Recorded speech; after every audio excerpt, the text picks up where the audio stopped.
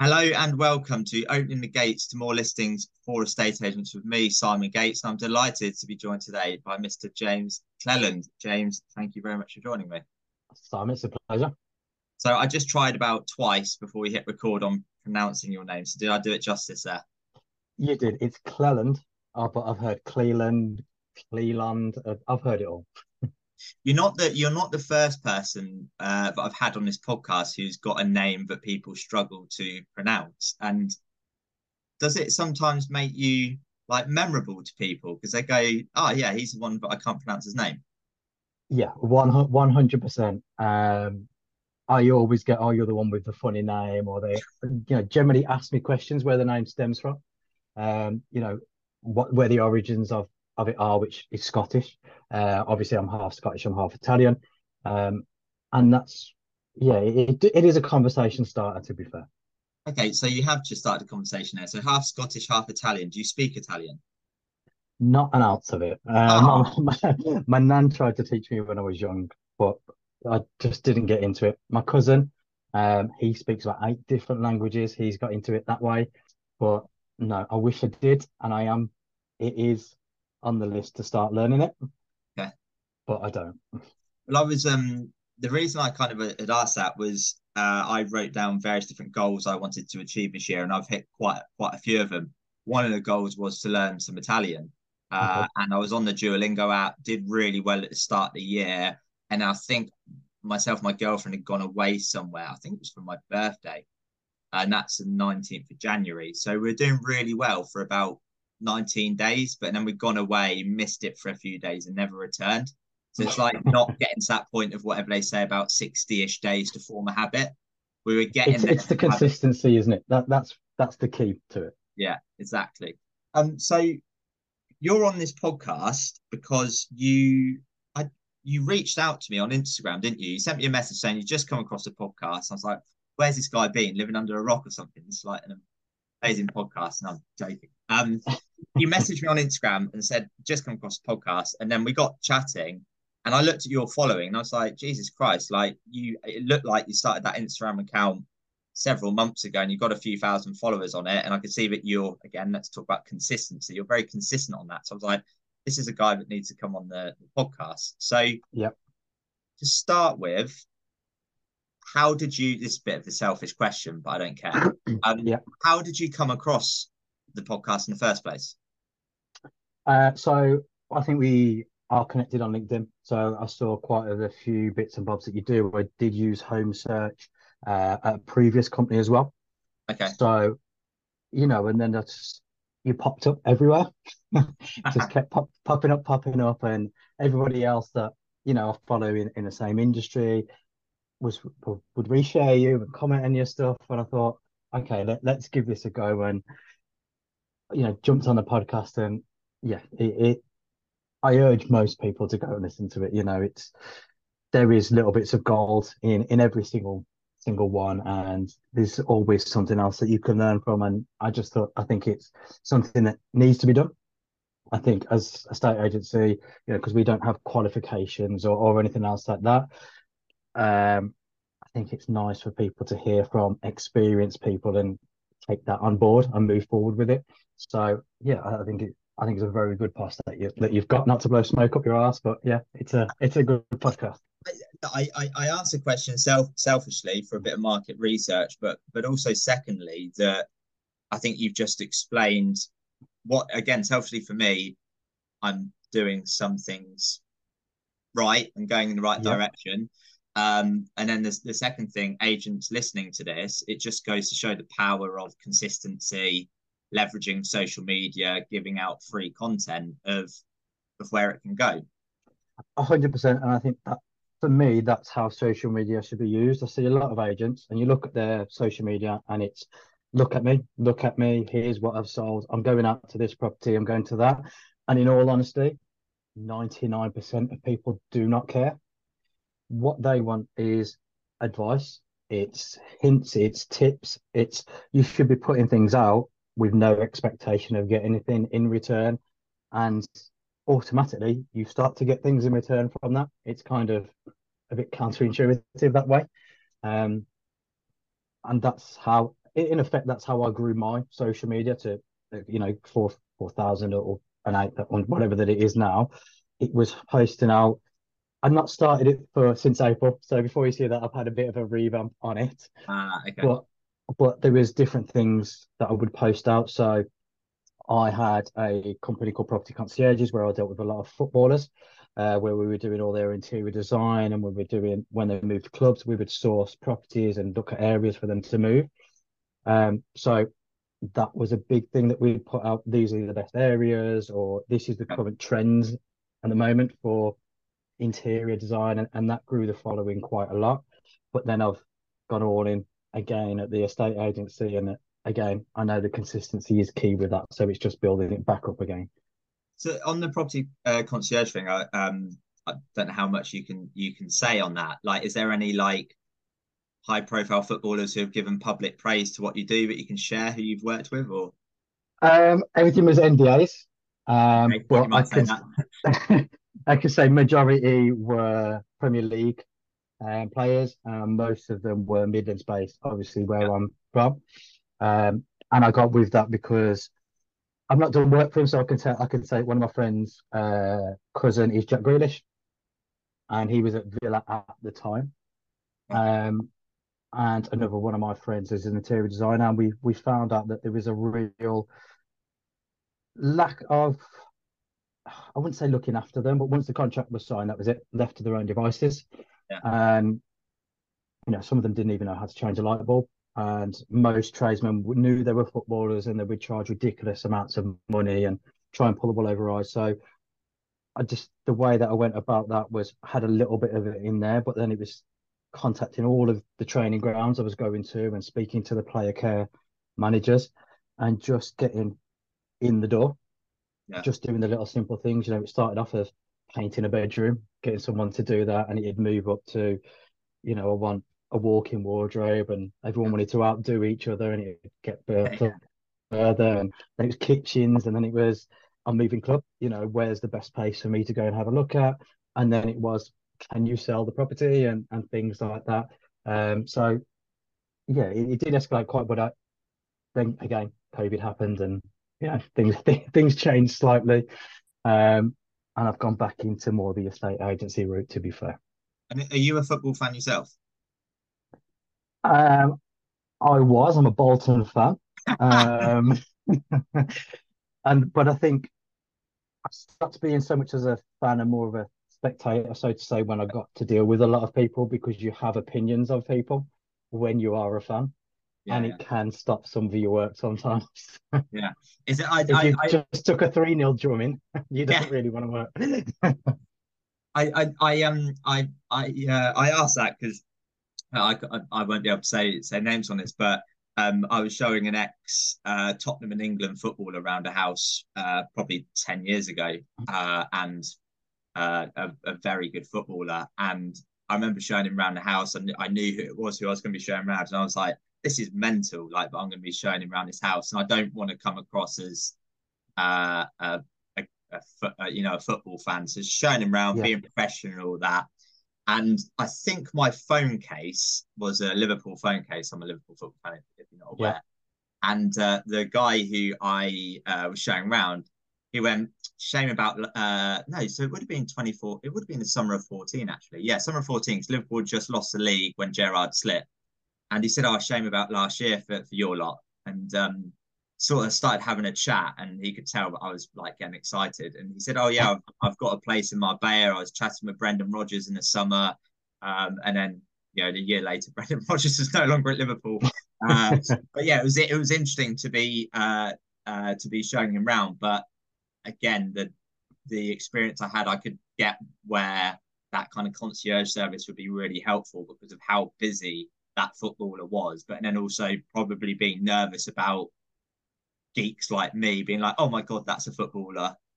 yeah. And it's having someone that obviously you have to build up the trust and they have to build up Yeah, the relationship. And when you had somebody like that, it was easier for them. There was no such thing as a stupid question. Like we always say, oh, I don't know how's this work? The boiler's gone or anything else like that. And sometimes it would just be a phone call that just do this, just do that. But they knew that it would be sorted and it wouldn't be charged through the roof to Yeah, get it yeah, done. And as I say, that just led on to other things, and we'd helped build portfolios with some of them and things like that because a lot of footballers end up broke after they finish because yeah. they're not putting in the money. And we're in property ourselves. We know it's probably one of the best places to put your money at the end of the day. I can't remember what the joke used to be, but when Robbie Fowler was playing football, like because of his property empire, and there was a song that went along the lines of "We all live in Robbie Fowler's house" or something. The amount of buy to lets he had. Yeah, I think he used to buy every week, didn't he? Yeah, he used to just buy all the time. So I just want to go back over a couple of things you'd said there. It's quite timely. You won't probably see this that well on the screen, and obviously the listeners won't see this. But I had this magazine come through today. It's called the MK Pulse magazine, and 32,000 free copies are delivered door to door, and it's been going since 2009. And it's got some estate agents in their suits. It's got a right move pie chart on it, and it's just saying how they have let more properties than anyone else. But like it's print marketing, and it goes back to what you said about value. It's all just what we think of agents. Look at how many houses I've let or how many sales I've agreed. I'm looking at it Yeah. going, well, there's no helpful advice on that. There's no call to action. It's print. There could be a QR code that goes through to a digital channel, some sort of form to fill in. It's just excuse my French, a dick swinging contest. So 100%. I'm just not bought into him. And that leads nicely into the point you said about value. So I'm just going to read something from my screen, which I saw the other day and had to screenshot. So if you create value with no expectation of return, you will experience the greatest returns. Living life as one big transaction with a constant quid pro quo mentality will get you nowhere, or at least nowhere worth going. Those who give to others, to the community, and to the world with no expectation of return will always experience the greatest comprehensive returns. 100%. And I think that's the way I've always looked at it. It's a book that I read, which was People Over Profit, which is by Dale Partridge. And that is such a great book. It says, stop chasing revenue, start putting the people forward. It breaks down different companies and things like that to actually have a purpose. And you will reap from just having that purpose and putting the people forward. And I think that always stuck with me. Um, I will read that book probably every year. Or well, I say read it, audiobook these days, isn't it? Yeah, well, I'm not sure if it's one I own or if I bought, so I've just written that down. Because if you have listened to many episodes of the podcast, I do buy a lot of books and not read a Yeah. lot of them as well. So something I need to get better hence at. hence audiobooks. Yeah, the audio bits exactly. Well, I've got two books on the go at the moment. I'm actually just adding that to my Amazon list as we speak. I definitely haven't seen that book, I don't think, but I've got two on the go at the moment, and they're both the Alex Hormozy books. Okay. And he's just released one, and I don't think it was on Amazon, but I was really keen to get it. And I went onto his website, and it's like only available in the US, and it was just a ridiculous price to get it shipped over to the UK. I was like, there's no point. But it's like, oh, you can get it on audio. I've never done an audio book in. Sorry, let me start again. Wasn't audio. It was Kindle, and I've never read a book on a mobile device or an iPad before. And I went, well, I can buy it here and now and start reading it. So if I'm out and about and I've got 5 minutes between this and that, I can literally read a few pages of a book. So I've got Yeah. one of these books on a go on my phone, iPad, and then I've got the other book in print. And it's been brilliant how many pages I've found myself reading. And it's like invigorated me and got my kind of like excitement back for reading, in having those, like that dead time where you might be in a shopping center or you're waiting in line at a petrol station. There's no phone signal. You can't kind of procrastinate through socials, but I can go on that and literally read a couple of pages. Like I found it really helpful. Yeah, I mean, I used to have a few books in the car, and if I turned up early for evaluation or anything, I had a quick 3 minutes or so, I might read a couple of pages or anything else like that if I had the time. Um, I try not to do too much there because I think there's a lot of trauma porn Hmm. in terms of the podcast where everything's such a sob story and something like that. And I think sometimes that can negatively impact your mood sometimes when Yeah, you're yeah, going into yeah. certain places. So I try and mix kind of learning with just also just enjoying. Yeah. something, you know, if it's just a comedy podcast or it's a bit of music or something like that, because I think you've got to have that balance instead of just learning all the time. Yeah. You've got to enjoy yourself as well. But there's so many books out there and audio book, especially if you haven't got the time. You know, if you are driving around all day, an audio book is one of the best ways to learn and take things on board subconsciously. University on wheels, as I said. It's 100%. it's interesting what you said there, because I just think about like my routine. When I sit down at my desk in the morning, I'll be listening to like Kiss or Capital. I enjoy that kind of music. And I like the DJs. Like I think they've got good chemistry, like Roman Kemp in the morning on Capital, or Jordan and Perry on Kiss. Like I enjoy it, and it makes me smile, like starting my day.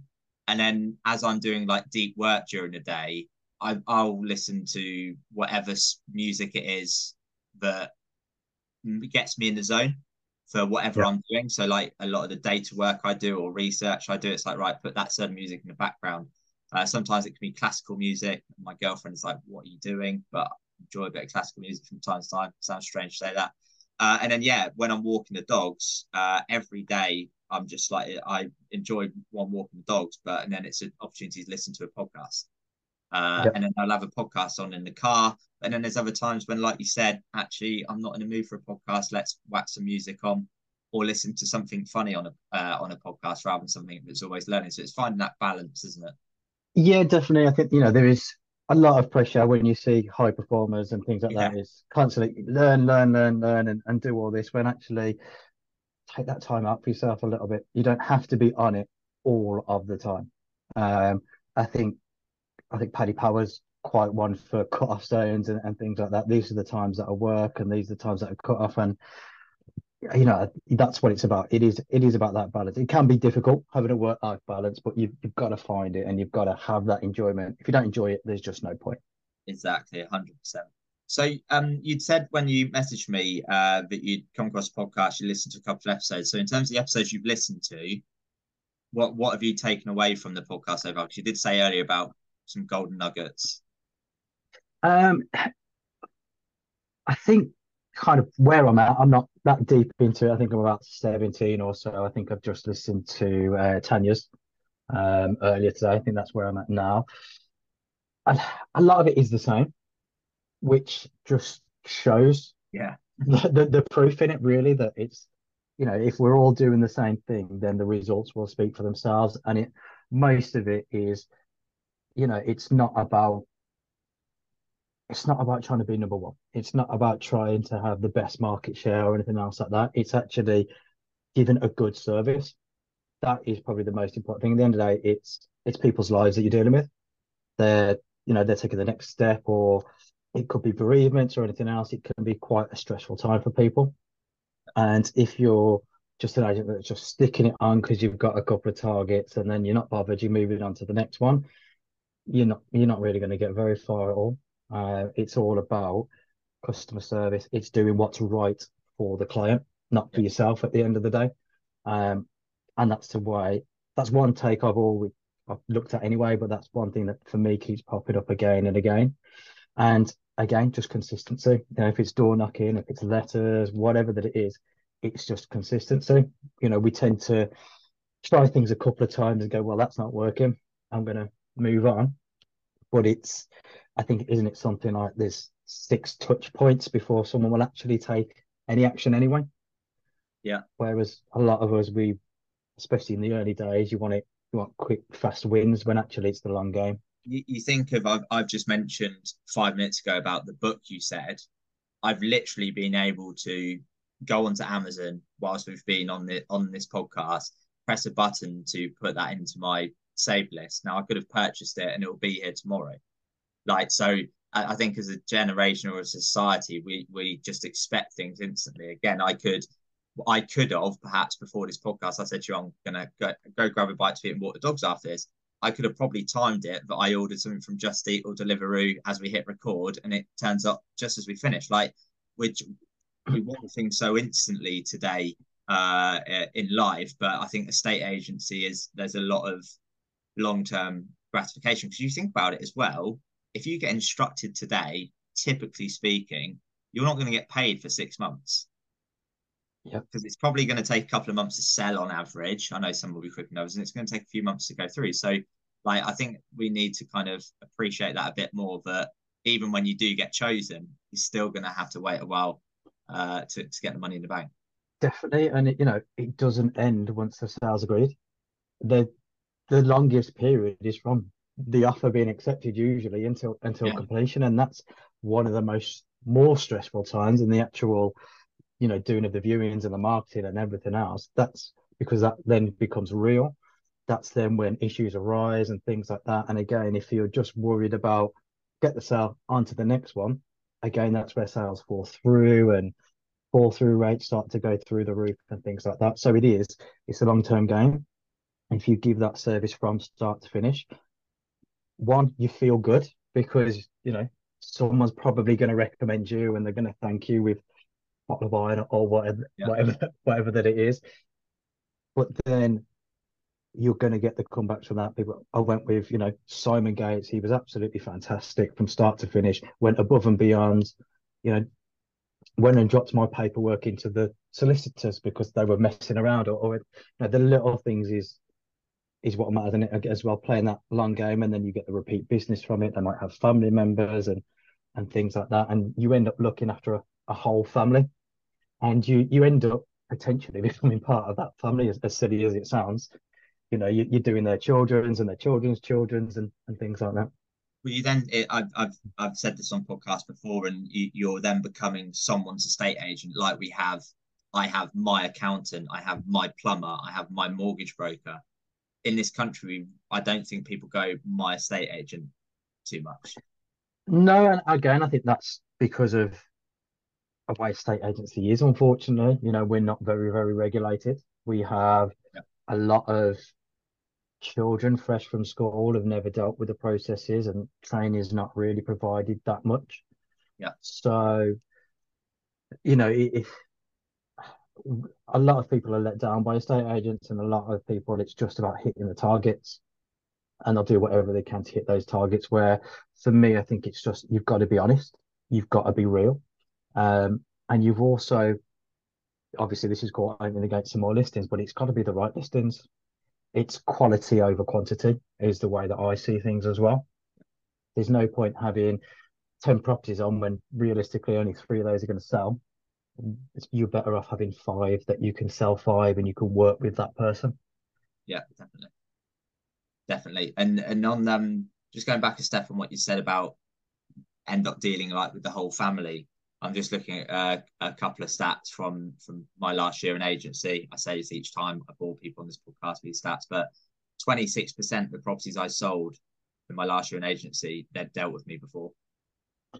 So And that speaks for itself. I mean, we don't get a lot of repeat business. I think you've mentioned plenty of time the property that you sold with, they'll go on with somebody yeah, else.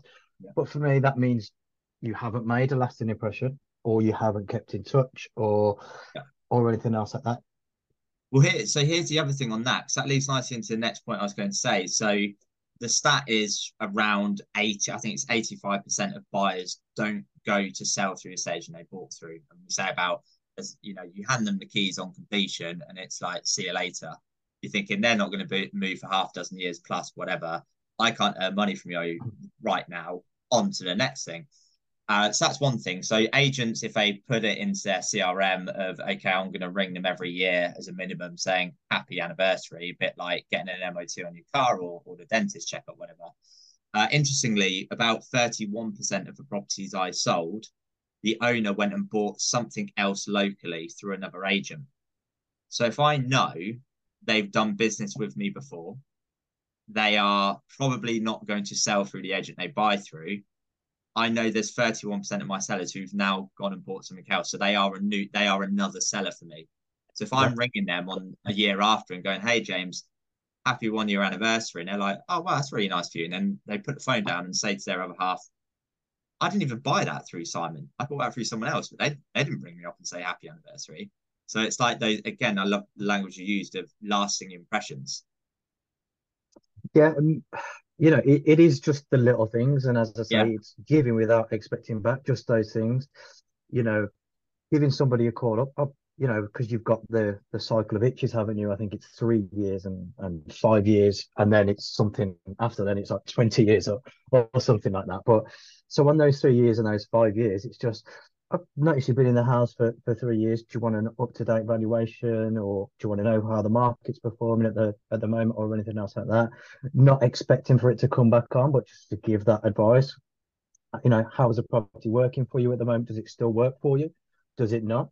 Is there an, you know, have you thought about doing this, thought about doing that? This could add value if you do that, if you like where you are, location, but maybe it just doesn't work size wise because you've got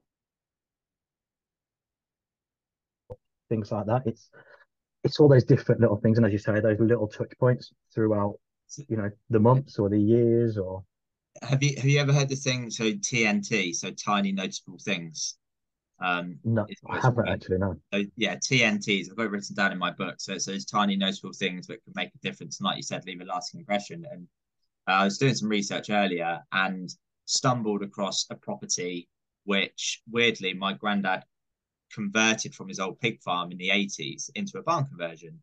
And it sold for the first time since then last year. Yep. And weirdly, looking at some research, and lo and behold, that property had just had planning permission granted for an annex. And I was like, well, that's a great opportunity actually for an estate agent to say, look, see that you've got planning granted for an annex. Don't know whether you've done it or not, but if you are looking to do it, you've done it. You want to know what impact that could or has had on the value of your home. I'd love to have a conversation with you. I do that quite a lot. I will go on planning portals, local council planning portals. I will look in for somebody who's put in for an extension or anything else because you go on it, you've got their name, you've got their address, you've got what they're looking to do, and I might just drop them a little letter. Notice you put in for, you know, an extension. Hope everything goes well. Just wondered, would you like to know what your property would worth for the extension, just to see if it's financially viable, or if I can offer you any advice of the best of what people are actually looking for properties if you are looking to sell on at a later date. And you get loads. You wouldn't believe how many people will go, well, actually, yeah, Yeah. you know, I want to see what this is going to be worth. Yeah, I think that's spot on. Absolute gold there. And I hope there's agents listening to this who are writing that down and they're going to rip off and duplicate that because that is very, very good advice. Is there any other little golden nuggets that you've got, like checking the planning portal like that, or a piece of tech or a Google Chrome? It's like something that you're using that's worth. Yeah, I mean, I love property log, Yeah, um, because for me, when I write letters, I think a lot of letters are impersonal. Whereas property log, you've got the information of when that property was listed, when it's been reduced, if the price has gone up for some yeah, reason and then back down, which is ridiculous.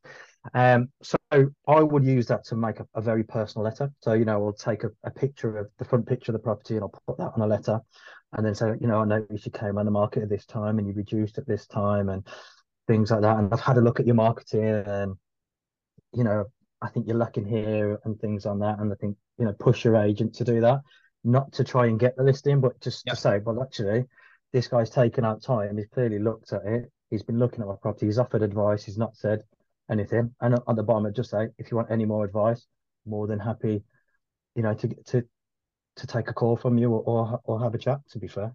Love that. And that goes straight back to what we were discussing earlier of creating value, adding value. Don't expect anything in return, and you will get it in bucket loads. 100%, because not, you know, if you're giving them hints and tips, they'll hold on to that letter, even if they're in a contract, you know, and they've just come on and they've got another 5 weeks or 10 weeks. They'll hold on to that and go, well, we haven't got this, and they might go to their agent. Can you do this for us? Yeah, yeah, we'll do that. They never do. They Yeah, get frustrated with it, yeah. and then, well, let's give this guy a call, or you know, whoever that it is. Let's get them out and see actually what they can do and what they offer.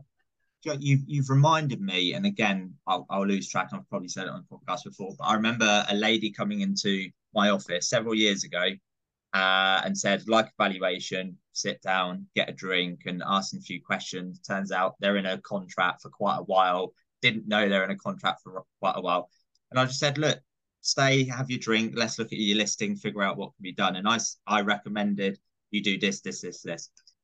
Anyway, I never heard from that lady again, but she went on to sell with that agent and actually had made the changes to the listing. Now, months later, I'm in someone's living room and I say who recommended me, and they said whatever the lady's name was, I can't remember. Let's just say it was Barbara Smith. And I say Barbara Smith because it was an elderly lady, and I just thought that was an elderly name. So let's just say Barbara Smith. And I'm like, who is that? I haven't sold anyone's house called Barbara Smith. I'm like, all right, okay. I was like, oh, sorry, it doesn't really ring a bell. They're like, oh no, yeah, you didn't sell a house, but she said what an amazing like job you did in saying change these bits and pieces, and it was simple stuff like being on the right pricing bracket on the portals, or look at your front image. Most of Rightmove's traffic's on a mobile device. Is that really going to look good on a mobile device? The wheelie bins outside, or the blinds are shut, or whatever. It was like little things like that that made a difference. So it goes back to again what you're saying earlier of you might not do business with that person, but who else are they going to recommend at the school gates, or in the pub, or family or friends or work colleagues? There's so many different avenues where they could recommend you. Definitely. And the amount of times you'll go out and you might lose a listing to somebody else, because it's been valued higher or something else. And then they won't come back to you because pride is a thing sometimes. But Yeah. I've had it before. I've been recommended by someone who has gone on with another agent, they've sold, and gone, well, actually, they were right in what they said. I wish I would have gone with them. I didn't want to go back. I didn't want to admit it because pride is, for some people, is a bit, the better the devil you know sometimes, so to say. Um, but yeah, I think marketing is one of the biggest things, especially with how the market is transitioning now. I think a lot of agents have got very comfortable over the past 2 years of taking a couple of really rubbish photos, sticking it on Rightmove, phone rings, 15 viewings, it's 20 grand over asking price. And I think that's what it is. Where we're back to old school estate agency now, where you've got to make the property stand out. You've got to draw people into the property. An agent's got to be proactive to sell a property as well. And that's again kind of circling back a little bit. I think that's where it comes down to having quality over quantity. Yeah. If you've got a load of properties on and you can't work with the seller and you think it's overvalued for what they want, you're doing them a disservice, but you're also doing you a disservice as well. So you've made me think of a couple of things then. I've been meaning to do this in a post, and I still might do, or ask it to a guest on the podcast. Now, I joined a golf club just under 6 months ago. It wasn't long after I set up my business. So we're recording this on the final day of August. And I've driven past the same for sale board every time I play golf outside a house. I play a lot of golf.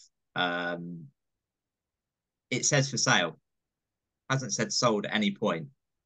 What's your opinion? If you're a potential seller, is that great brand awareness because you're driving past on the way to work and seeing that brand, or is it actually doing the opposite because a seller is going, "God, that agent's not very good; they can't sell it"? What do you think to that? Exactly that. Yeah, I think, if it's been sat there for a long, long time and it's not been sold, I think there's some, first off, you think there's something wrong. Is it the property? Is it the way that it's been marketed? Is it the vendor's just been unrealistic? yeah, In which case, if they're being that unrealistic, why are you even bothering with that property? yeah, It's at the end of the day, until you sell a property, and it's an expensive asset that you've got yeah, on your books, it's costing you time, it's costing you money. So yeah, I look at that and I think they're either not doing their job or there's something wrong. So if you're driving past that and you're not that agent, there's something that you can do there. Look, I've drive past every single day. I've saw you've not sold. I've had a look at your marketing. You're on a price where you're a second-hand car. You're on at 999. You're not yeah, hitting the pricing point for more people to see, or your marketing's rubbish, or just have a knock on the door and have the conversation. What, how have you found things? What's gone wrong? What are you looking to do? What are your next steps? It's you don't necessarily have to slag off the agent, yeah, about it. It's just be honest with them, be truthful, point out things. The amount of properties that I see that go online, and I think, how has the vendor agreed for that to go live? Has the the agent not sent it for them to sign off and things like that. Yeah, Letting them get away with photos which are blurry and yeah. toilet seats are up, the kids still lying in the bed and things like that. You just think, how do they get away with it? I've literally, if you check my Instagram story later, if you haven't already come across it, I shared something from a Rightmove listing not a million miles away from me. And the main image is of like the living room and the cat's on top of the sofa staring at the camera. It's not like the cat was lying down and the agent might have missed it. The cat is literally staring at them. And then the pricing is the 99p strategy. It's not even that. It's on at 377,000. So I've put on like the Instagram story, cat in the photo, and they've put it 2 grand above a price point. Like that is saying to me, a buyer could ring up inquiring about that house and the agent cops it up royally. So what's the saying? I think it's Tom Panos in Australia would say you can have the right buyer in front of the wrong agent. And I Yeah. think that's massive at the moment. Again, we're recording this at the end of August, and this is a different market to this time a year ago when it was at its peak. So the agent is needed so much more than a year or two ago, like you were It, saying a few minutes ago. yeah, most definitely. And the way that they market, things like virtual tours, virtual tours are proven to get you 5.6% more in price than the same property without one. If you put that on a 200 grand house, that's £11,200, I think. You know, for a virtual tour, which will take you maybe an hour to do, but it means you're pre-qualifying your buyers. There's nothing hidden. You're only getting serious buyers through the door with it. And it's not that expensive to, yes, okay, you might have to get a camera, a little 360 camera, but that again will make you stand out compared to a lot of other descriptions of an entrance hall, lounge, kitchen, diner. It's got a window, it's got a radiator, but it doesn't mention the fact that it's got a south-facing garden that everybody wants, Yeah. or that it's 2 minutes down from a school that latest Ofsted port said it was an outstanding school. It's I think a lot of agents just want to do the bare minimum. Yeah, I get where you're coming from, and I'm just going to share a couple of things for you. So there's a Rightmove webinar done recently, and you'd like to think that agents on a Rightmove webinar are forward thinking, open minded, they're growing because they're on a webinar taking time out of the day. Now, on that webinar, I did a poll of what's your average fee, and it was either below 0.75, 0.75 to 1 to 1.5, or over 1.5. Now, 41% of the votes were 1% or less. So 41% of the industry is charging less than 1%. So and I'm not saying this is right or wrong, but if you're looking to do professional photos, drone footage, virtual tour, video tour, whatever, twilight imagery, all these different things, that's going to cost money. And if the agent isn't charging the right sort of fee levels, they're not going to be able to do it, are they? Because their profit margin is so small. 100%. So they'll 100%. then cut corners, which will impact the seller at the end. And on that note as well, again, another thing from a Rightmove webinar, I asked a question about marketing budget. So are you looking to increase your marketing budget at the moment, to keep it the same, or reduce it? 45% said that they were looking to keep their marketing budget the same or reduce it. So Yeah. let's call it half industry are going, you know what, less transactions, bit tough at the moment. Let's just cut back on that. And this is the time when you want to be increasing it. You've got to be increased. So I'd want to be in that 50 and that 55% that are increasing marketing. Their market share is going to improve. The ones who are stepping back, they're going to see it It's increase. it's the same with the fee as well. It's how you put it across. At the end of the day, if someone's 1% and let's say you're 1.5%, well, the difference actually is only 0.5%. So on a property, let's say it's a 300 grand property. What's that? Is it 1,500 quid difference? If you can't say to that person, look, okay, I'm 1,500 quid more, but if I can't negotiate £1,500 on your property, then I shouldn't be in this industry anyway. And that's the difference, okay, everyone's charging that, but relatively it's £1,500. if you can't negotiate that, you're in the wrong industry anyway. Completely agree with that. It's like if a seller can out negotiate you on your Yeah, fee, then again, they should probably be doing the job, not you. yeah, 100%. It doesn't all come down to fee. We know that. You could be you're not going to win everything.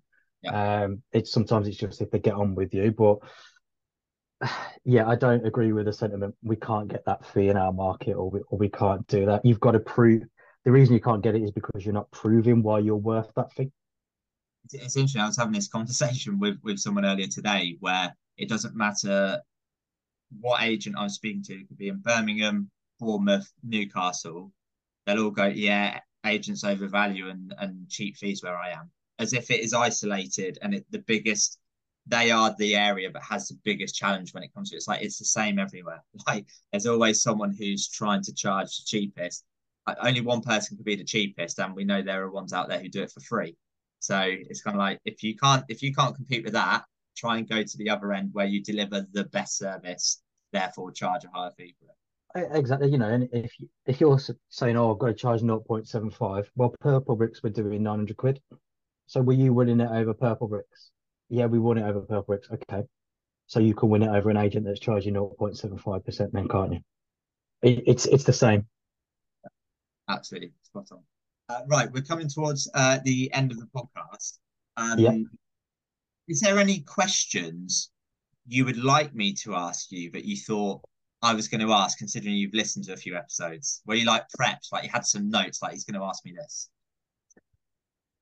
No, not really, because I've noticed you've changed your questions on everyone to keep people on their toes a little bit, to stop them from prepping. I mean, I know you've asked the questions about favorite films and quotes and advices, um, but I came this wanting to be on the spot, the first thing that comes to mind, to be honest with you. But this is the first time we've ever spoken, isn't it? Apart from obviously Yeah, share a message on Instagram. I said to you before we hit record, not in a rude way. I'm not going to chat to you too much before we hit record, so I want it to come across authentic, which I hope it has. I've certainly enjoyed the yeah, conversation. So, right, penultimate question. yeah, We're going to take you to Newport Pagnell. You're setting up as an estate agent tomorrow here. yeah. What are you might have mentioned some of this already, but what are the first things you're doing where no one knows who you are? You haven't got those few thousand social media followers. What are you doing to try and drum up business? Um, so you don't need the followers to put out the content. Love that is I've loved that.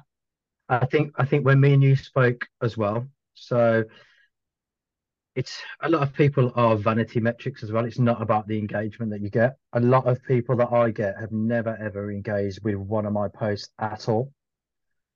And I'll get messages from them, oh, love this, like that. So, you don't need the followers to put out content.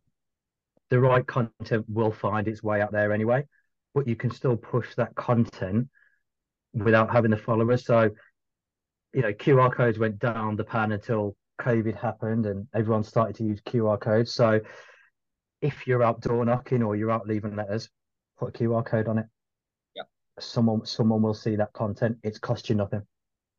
Um, and again, that's how you can build up your following and you can build it up. But content is free to put out. It doesn't cost anything. And you know, there's nothing to stop you, especially on Instagram. You can sponsor them to be in front of the right people. You don't have to be globally. You can put in that local area, which will cost you a lot less money than if you're trying to push it, nationwide.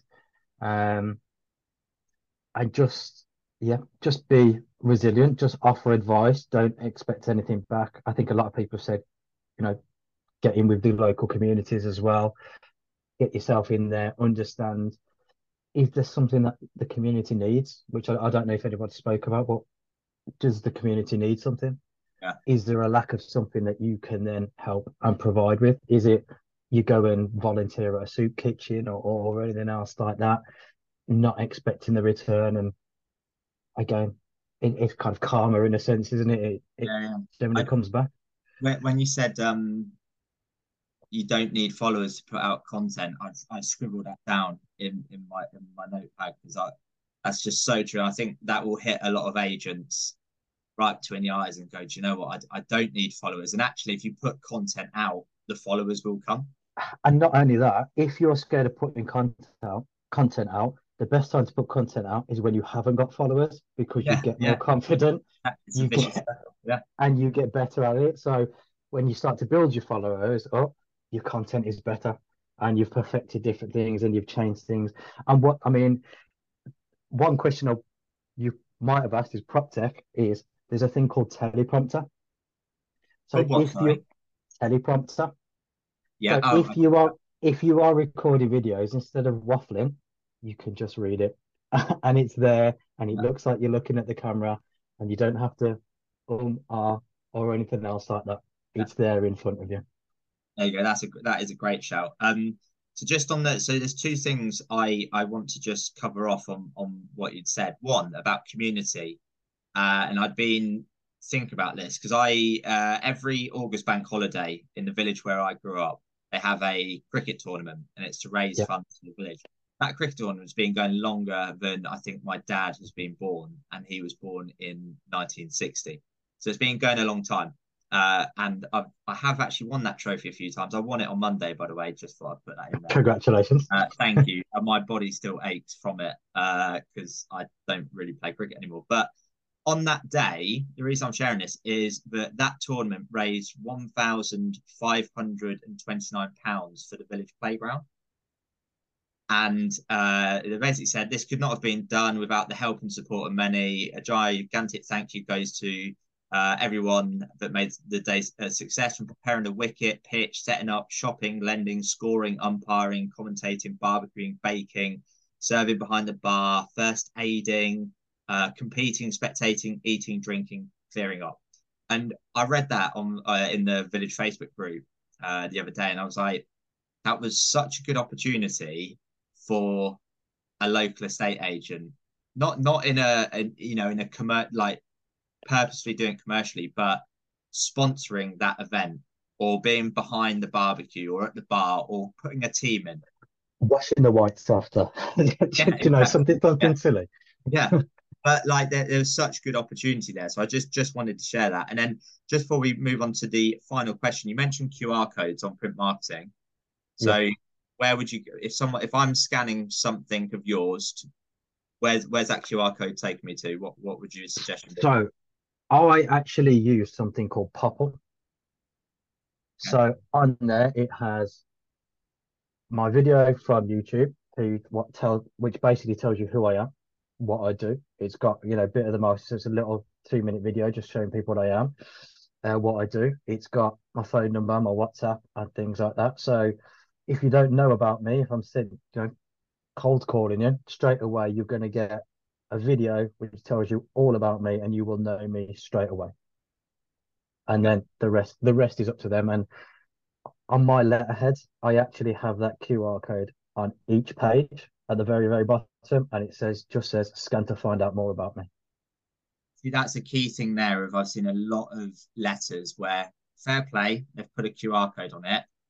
Does anyone know that's a QR code? Because it could look like a barcode from the letter provider or something. So you do need to literally put like an arrow or say scan me, and this is what you get from scanning me to make it easy to people. Yeah, most definitely. And you can do so much with a QR code. You can record a video specifically for that property. Hi, Mr. Hi 32 Ladbroke Grove, whatever that it is. I've noticed you're on the market. It's a QR code. They can scan that, and effectively you're in their house without being in their house. Love that. Yeah. And it's That's all another these great different things. line from you there, James. You've come out some killers. Love that. I'm just quickly writing that down as well, stealing that. Right. So, final question. I don't think you've got far enough into podcasts to know what I'm doing now as a final question, but I'm a big fan of The Diary of a CEO with Stephen Bartlett, Okay, yeah, and I've gone and purchased his conversation cards. right, So, okay, you're now going to get an utterly random question to end with, let's go. and let's see what it is. So this was so the question was asked by Greg Hoffman, who I think was like the chief marketing officer at Nike, I think, and it was answered by Chris Voss, the author of Yeah. Never Forget Giving. So you got two huge, huge people there. Um, okay, it's quite a deep personal question. So let's see how we go to end this, James. Okay. Is there someone in your life that really needs your help, but you are unsure of how to help them? Yes and no is the honest answer. My mother has dementia and Alzheimer's. Okay. So she's recently just came out of hospital after being sectioned. So it's understanding how I can help um, without causing any. It's a difficult thing to go through, Yeah. and it's a difficult one to know how to respond and how to act. It can be very, very frustrating, but it's not their fault. Yeah. So Yeah. it's finding out how to help them, but also letting them be themselves as well. I don't know if that answers the question No, enough or it it does, and I had no idea what you were going to answer with that question. Because, like I said, it's a very personal question, and I want to say thank you for being so like open and honest with that answer. I think that's showing a massive level of vulnerability, and I think it just sums up the podcast perfectly in what you said early on in terms of like adding value without expecting anything in return. Like yeah. just being yourself and really trying to help people. So I think that's a very poetic way to end the podcast. So yeah, everyone listening, if you want to reach out to James to chat through any points that he's discussed in the podcast, I'm sure he'd be open to it. Yeah, Um, more than happy to discuss anything with anyone. Brilliant. Thank you, James. And everyone listening, please do like, review, subscribe, share, follow, all those different things you're supposed to do on this podcast. And once again, James, thank you very much for being an amazing guest. I really appreciate it. Simon, it was an absolute pleasure.